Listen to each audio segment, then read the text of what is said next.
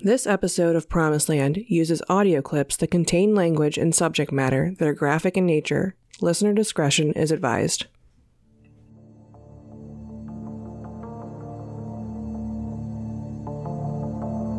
I've never lied to you. Your Bible is full of lies. Your sky god makes no sense. If he was all perfect, why don't he come down and do something? If he can heal everybody in a minute, why doesn't he heal them all?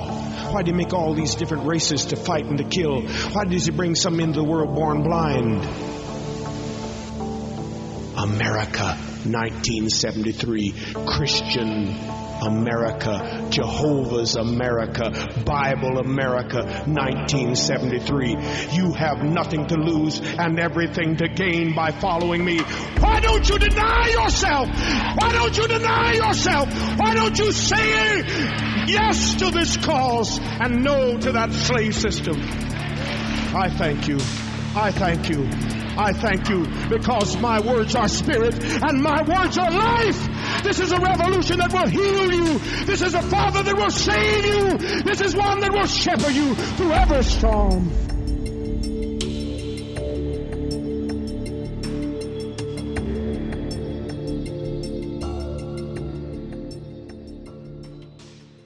Father Divine became God to millions, both black and white. To the followers of his international Kingdom of Peace movement, he was the second coming of Christ, but to non-believers, he was a mystery. Despite the lavishness of his palatial 73-acre country estate, Woodmont, his followers insist that Father Divine never personally profited from the movement, that he had in fact never exploited the so-called God game. Father Divine was a very mysterious man all the way back to birth. With no records, there isn't much to know about his early life. There are many debates as to his birth name, with many of those records wiped. According to an FBI file, he is listed as George Baker, alias God. There was a George Baker Jr. born in Rockville, Maryland, to parents who were freed African-American slaves, which many people point to as Father Divine being this George Baker Jr. Father Divine would attend a Baptist church and would sometimes preach around the early 1900s. It was here that he met another man claiming to be God. He soon left the Baptist church to follow as the, quote, messenger for this man, Father Jehovah.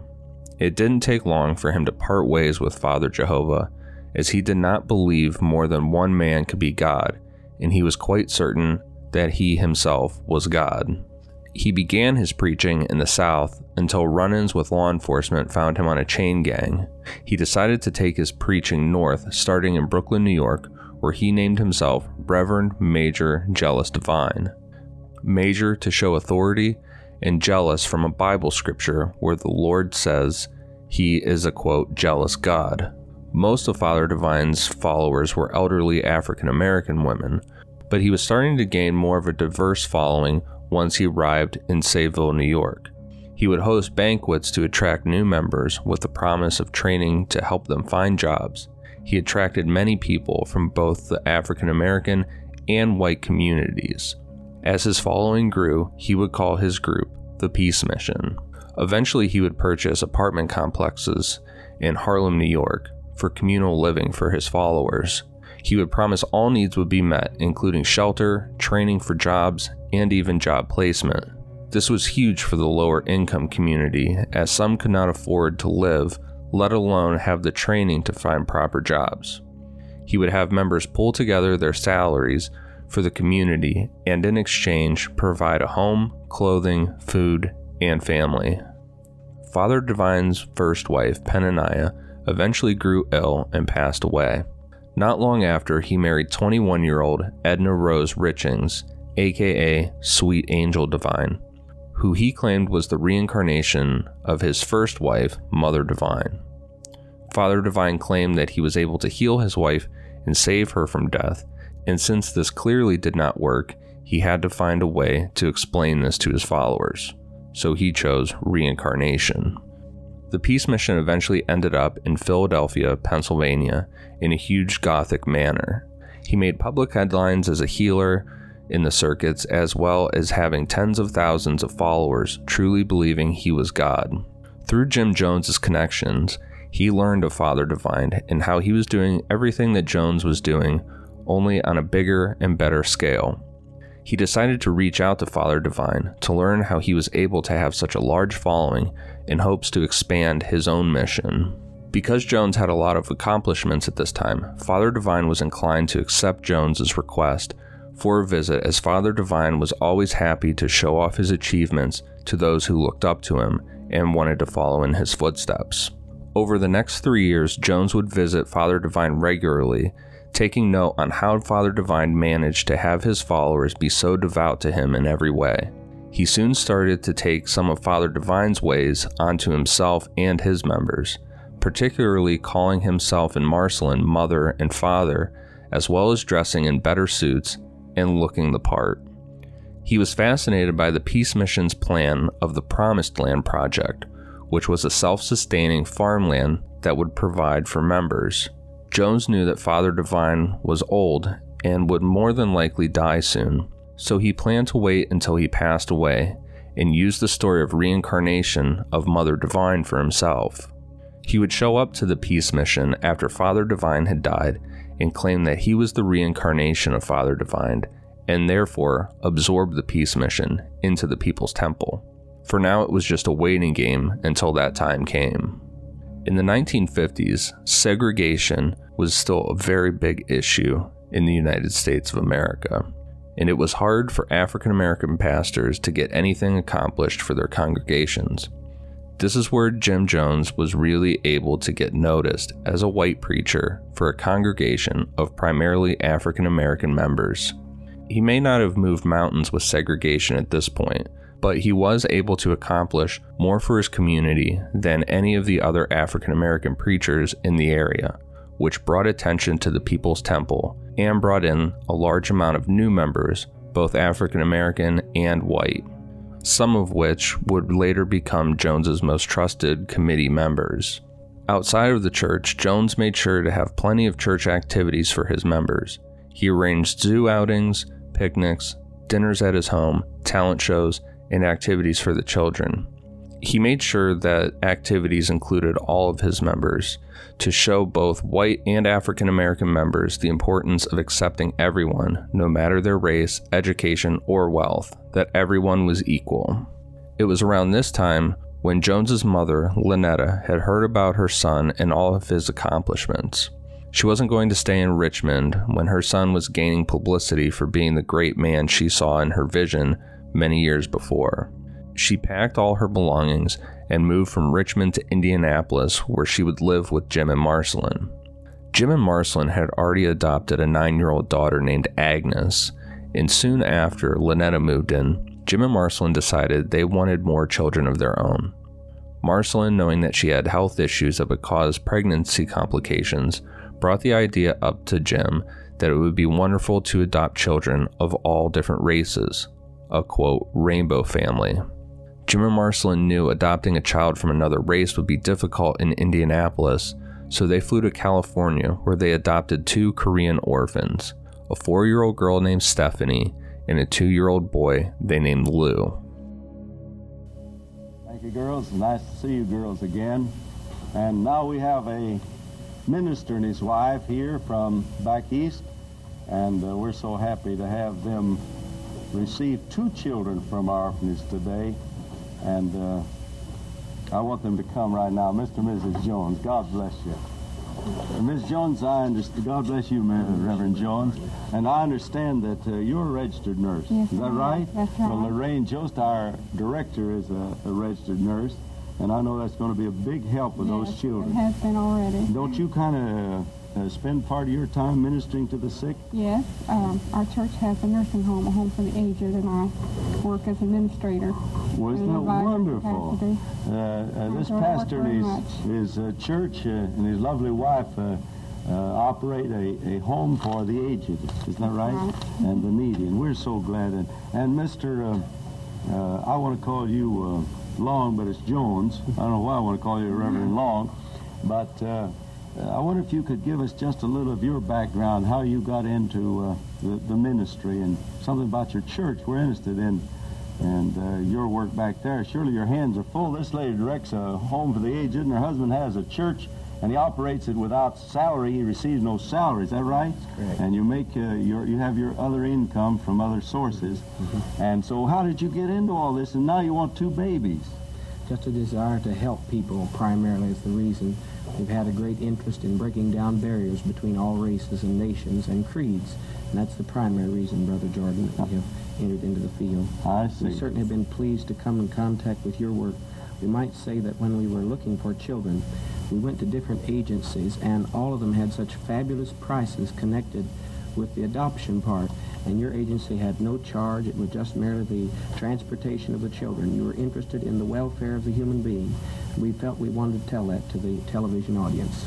Well, thank you so much. We didn't ask for that, but we certainly appreciate it, because people just imagine that it's black market and you're making a fabulous sum of money. Mm-hmm. And you know why we want to adopt children?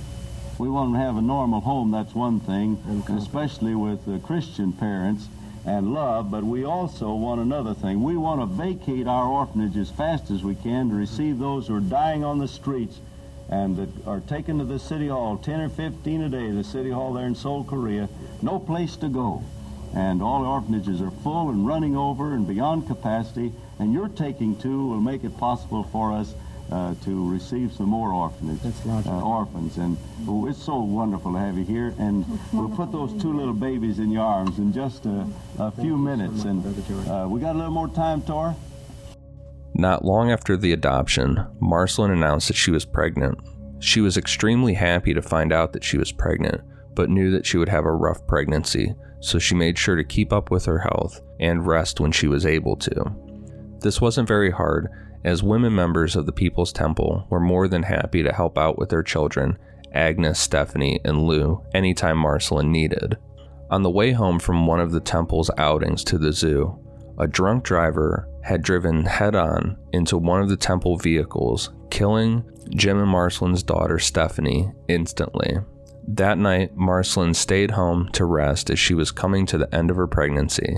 She had a vision of Stephanie knocking on the door and telling Marceline that Obok needed mommy and daddy. Marceline took Stephanie inside and put her to bed, then went to bed herself. Jim came home at dawn to inform Marceline of the tragic news. Marceline immediately said it couldn't be true because Stephanie came home that night before and was asleep in her bed. Jim took Marceline to Stephanie's room to show her an empty bed, and they sadly had to come to terms that their daughter had passed away and started making funeral arrangements.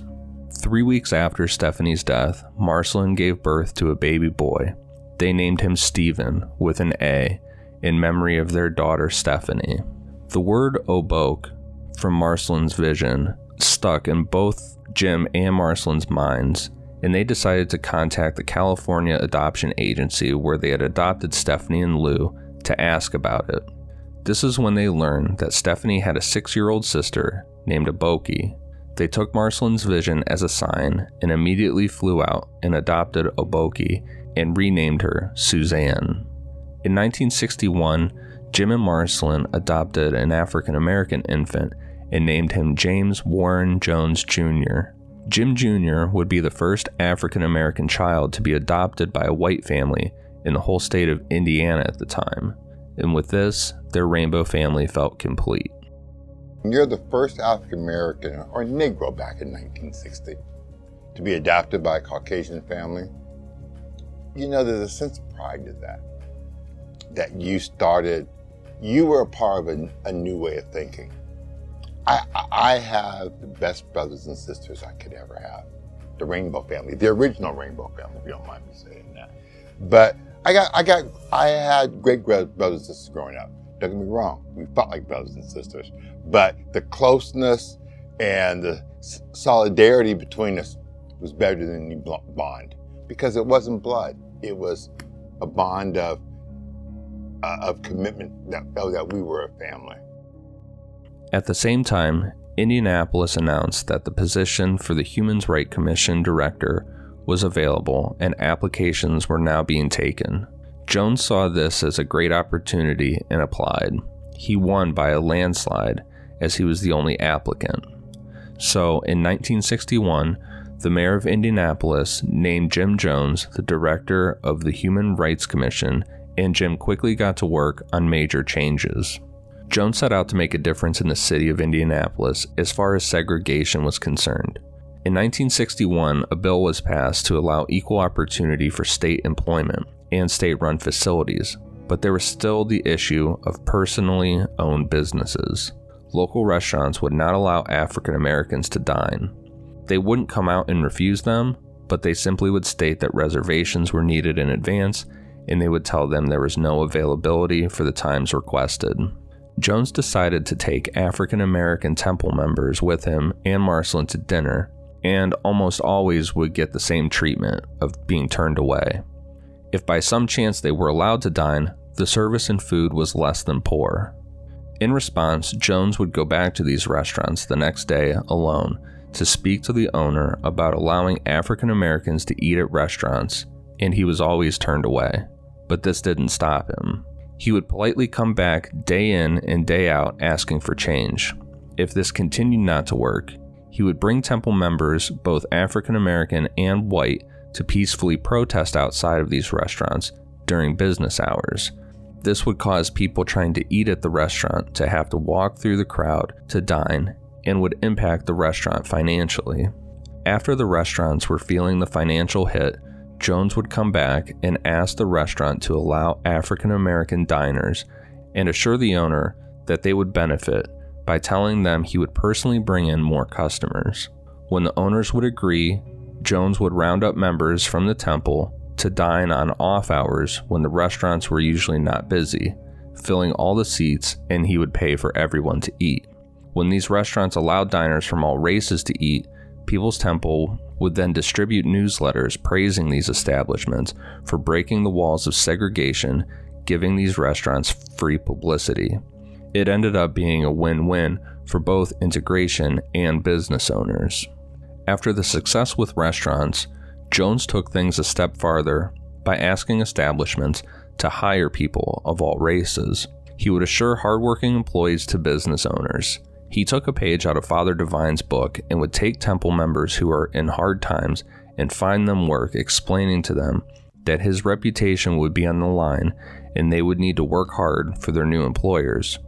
In turn, the temple members were thankful for the opportunity and worked hard at their jobs, again providing a great relationship between the People's Temple and small businesses throughout Indianapolis, as well as making steps in integration. The truth is hard. It's hard.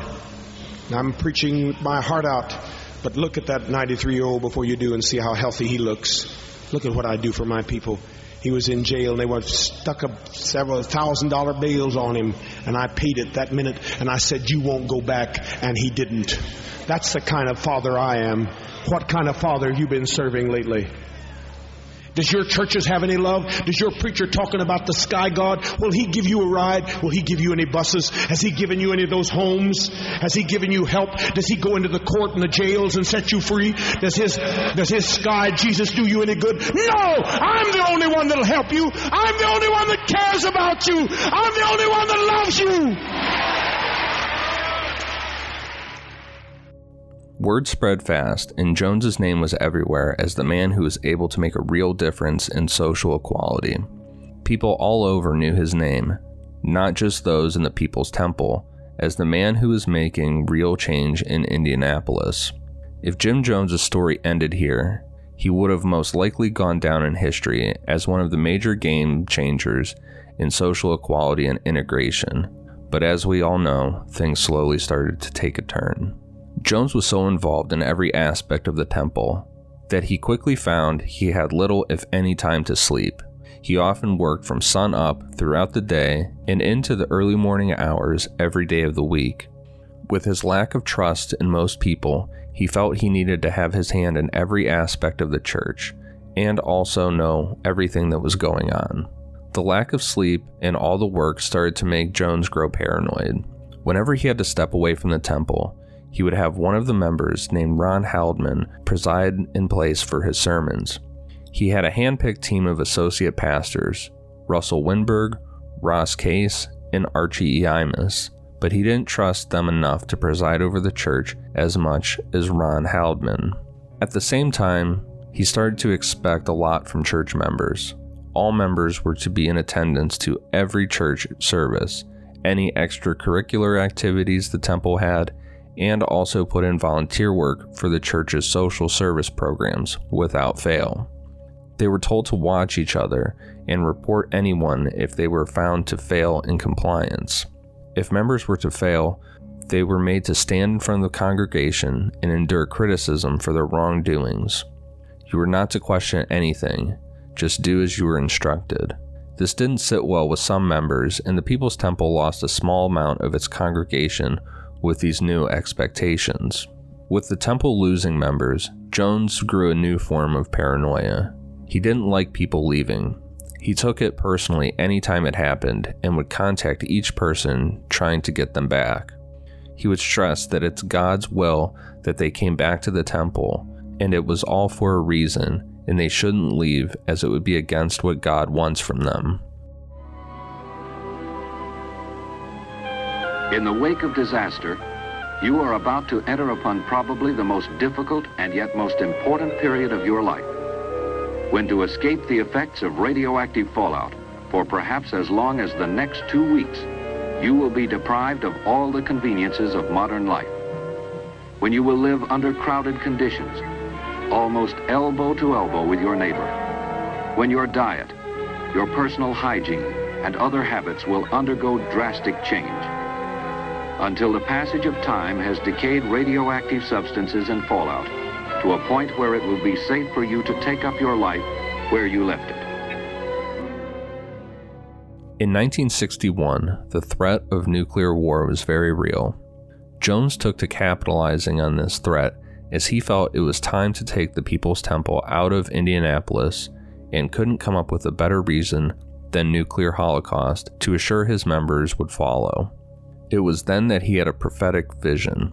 In this vision, Chicago would be the target of a nuclear attack, and Indianapolis would suffer the fallout of this attack, leaving it a wasteland. If we have a nuclear holocaust with an earth tremor that will split off all through the San Andreas Fault and drop everything west of the San Andreas Fault into the sea, then we're prepared, because I've got a cavern deep in the mountains that can take care of every one of you. No fallout can get to you. No radiation can get to you. You're warm. It's constant temperature, 55 to 62 degrees all year long down there where I've got that.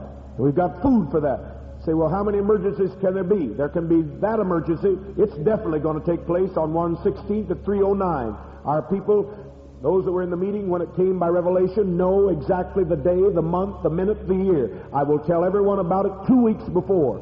But in the meantime, there could be a dictatorship that would sweep in.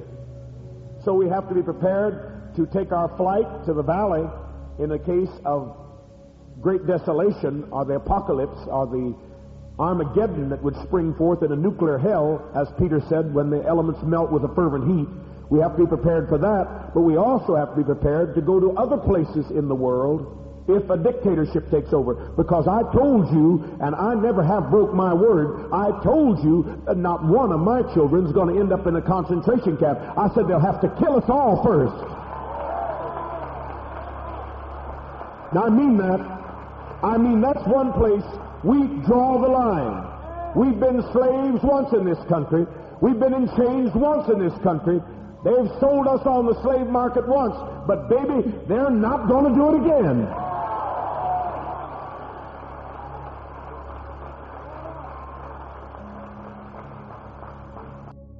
With the seed planted with temple members, Jones took off to travel to find a location safe from the nuclear holocaust that would inevitably wipe out the People's Temple should they remain in Indianapolis. Jones traveled to Cuba, British Guiana, and then to Hawaii with no success. He then returned back to Indianapolis when an article from Esquire magazine was released with the quote, 9 places in the world to hide when it came to nuclear threats. These places were as follows: Eureka, California, Cork, Ireland, Guadalajara, Mexico, Chile Central Valley, Mendoza, Argentina, Belo Horizonte, Brazil, Tananarive, Madagascar, Melbourne, Australia, and Christchurch, New Zealand. With this new information, Jones quickly began preparing. He weighed his odds with each location. He had high hopes for California, but thought that moving temple members to another country would strengthen his chances of keeping his members loyal, as they would be far away from family members and friends who could persuade them to leave. He quickly arranged for his mother Lynetta and Marcelin's side of the family to take control of the nursing homes. Russell Winberg would continue as acting pastor over the church, and money from the People's Temple's accounts would be regularly sent to Brazil, where Jones hoped to quickly establish a new location for the People's Temple. He then resigned as director of the Human Relations Committee, packed up his family, and left for Brazil. Before arriving in Brazil, Jones had a stop in Mexico, where he was able to oddly meet up with Archie Imus, where Archie informed Jones that Winberg was changing the way he was preaching from more political stances to more Bible-based preaching, and also inviting evangelical preachers to guest speak at the church, which was something that Jones was totally against. He urged Jones to return to Indianapolis, as he felt that Winberg was trying to take over the People's Temple. But with Jones's vision of nuclear apocalypse, he pushed forward with Brazil, even though his paranoia was ramped up from this news. He told Imus to return to Indianapolis and keep a close eye on Winberg, and to report any further news. Jones first stopped in Belo Horizonte, Brazil.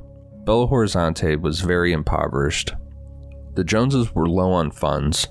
Being low on funds, the Jones rented a small home, and they immediately ran into their first problem. No one spoke English. They had difficulties doing anything, even as small as mailing letters at the post office. Jones later met a man named Ed Malman, who was a missionary from the U.S. and could speak Portuguese. He and Malman became very close, so close that Malman's daughter Bonnie lived with Jones during their time in Belo Horizonte.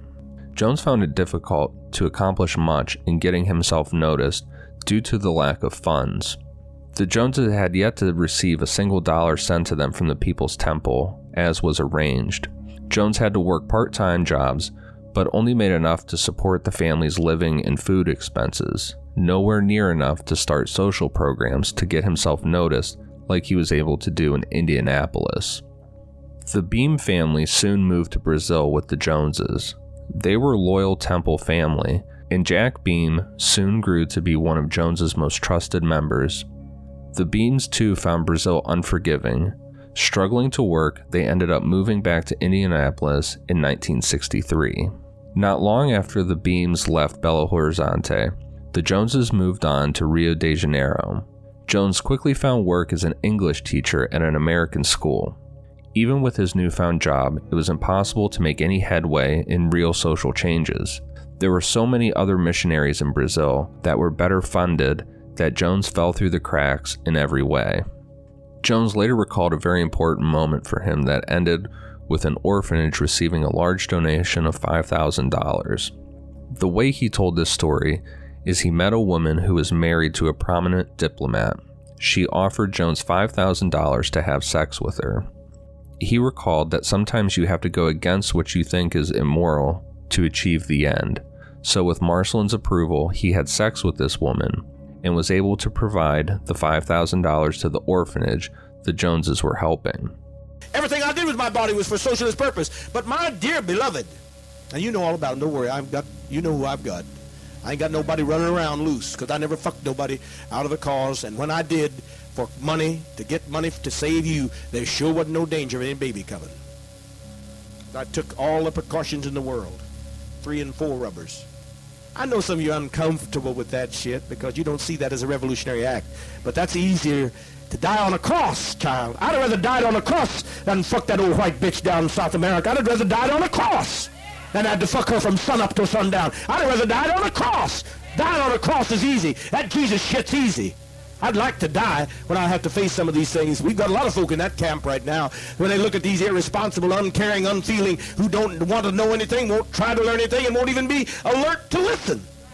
Die on shit, that's easy. Don't talk to me about dying. I'd die on the cross. And you want me to die on the cross, you can all put the nails in. That's easy, because it's over with then. But it's just living shit and going to bed with old white bitches to raise money so that some of you could eat when you were wasting all your goddamn money. And you need to feel a lot of guilt and be pouring it out to you new folk coming. All the money you wasted, all the money you didn't turn in, all the money you cheated this cause. We'd have a plenty of housing. There would be 2 people to every house if we had all that goddamn money. Even if this story was true, this donation was not making the changes he needed. He wasn't being seen as a man who was making real change for the community, and word from Indianapolis was Winberg was losing members fast and changing things rapidly. Malman offered to go back to America to fill in for Jones so that Jones could stay in Brazil and work towards his end goal. Malman later arrived at the People's Temple with no one being informed of this decision in advance. Winberg, outraged, left the church, bringing a few dozen members with him.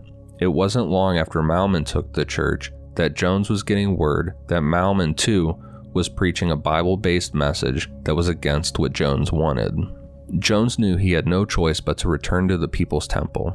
He had to save what was left of the church before it fell apart. He thought for sure he could just come back and everyone would feel they were saved by the man who made all the social changes and would step right back into the light he left in. But he was sadly very mistaken. While the Jones family had been in Brazil, big social changes had happened in Indianapolis. The Civil Rights Commission was formed, and segregation was soon becoming a thing of the past. Discrimination was outlawed in Indianapolis in social settings as well as housing. More opportunities were available for people of other races. The need for Jim Jones to work for them was no longer as pressing, as there was an entire commission to work for people now. Jones could have had a prominent role in these major social changes had he not left for Brazil 2 years prior. Temple funding was low as well as members. Because of the lack of members, the need for the building the People's Temple was in was no longer there. Even though it was very embarrassing for Jim Jones, they were forced to move into a smaller building. This infuriated Jones as he felt he was losing power. He then chose to manifest his frustrations in other ways. A few years earlier, Jones purchased radio station time to quote Bible scriptures, but now he ranted on how the Bible was propaganda and how he was the new prophet. After being warned numerous times about what he was saying, the radio station had no choice but to remove him from his time slot. Jones even started changing the way he was speaking to his congregation. He always believed in reincarnation, but he never spoke about it to members. He always claimed himself to be a great man, but he never came out and claimed to be anything but Father Jones. He now spoke of the real God existing in the mind of people on earth. He never actually declared himself being God, but he made it very clear in his sermons what he wanted people to believe. We maintain the church and let them have their religion as much as they need it. But he said we cannot get them out of their religion. Well, the fact is, to be humble, some of us are not out of it. And then you got that paranormal factor that does kind of confuse things. It confuses me when I can raise somebody up like Rose and stop our young comrade Williams from being crippled, paralyzed. I don't mean crippled, paralyzed. Hey, that troubles me. And why 3 people die in 3 years, like I mentioned in parliamentary procedure, and each die on March 10th. 3 members of parliament in one small country. Very weird, but that doesn't make me believe there's any loving God. No, there's a long jump from my power to heal to believe there's something loving up there. Because if there'd been something loving up there, they'd have left us alone and never made us take the trip in the first place. Jones knew his time was up in Indianapolis, and that it was time to move the temple. He truly believed the impending nuclear holocaust was imminent, so he went back to the Esquire article to revisit those possible locations for safety. He knew the time wasn't ready for a move outside the United States, so he settled on Eureka, California. He sent members to scout the location, with the Beams to a location outside of Oakland, and Ross Case to Ukiah, which was the halfway point between Eureka and San Francisco. Jones also made trips out to visit these locations. On one visit, while out to lunch with Jack Beam, they overheard a conversation from another table about a church named the Golden Rule. After speaking with these new board members, Jones learned that they had land in Ukiah, and most of the members were elderly. With the promise of new younger faces, he proposed a merge of the Golden Rule and People's Temple. Golden Rule agreed with the positive outlook of fresh new faces. The stipulation was that the members of the People's Temple would not be allowed to live on the church's land, but find shelter in the city of Ukiah and find work. The church would be shared by both congregations during this trial run. Jones was enthusiastic over the news and knew it wouldn't be long before he could take over and be able to absorb the 200 members of the Golden Rule. Now it was the time to convince members to make the move from Indiana to California. Jones reminded members of all he and the church had done for them, and that now it was time for them to give back by making the sacrifice of moving to Ukiah. He told them of the beautiful climate and better living. He told women who suffered from domestic abuse how they could free themselves by putting distance between their situation. Those who were on low-income housing would have better opportunities and better living. He also stressed the impending nuclear attack from his vision by giving it a date of July 1967. So if members didn't come, they would inevitably be killed by the fallout. So in the summer of 1965, Jones and 90 of his members left in a caravan on their journey across the United States to their new home in Ukiah. But Ukiah wasn't everything that Jones made it out to be.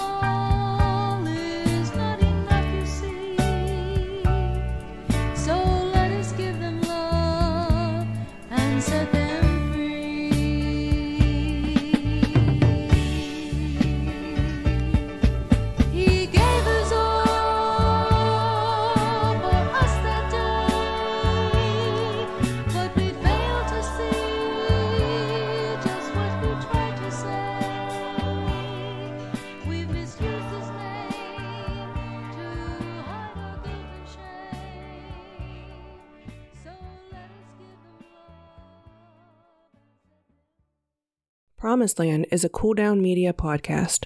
All audio clips for Promised Land come from the Jonestown Institute. For more information, visit their website at jonestown.sdsu.edu. Follow us on social media at Promised Land Cast and subscribe wherever you get your podcasts.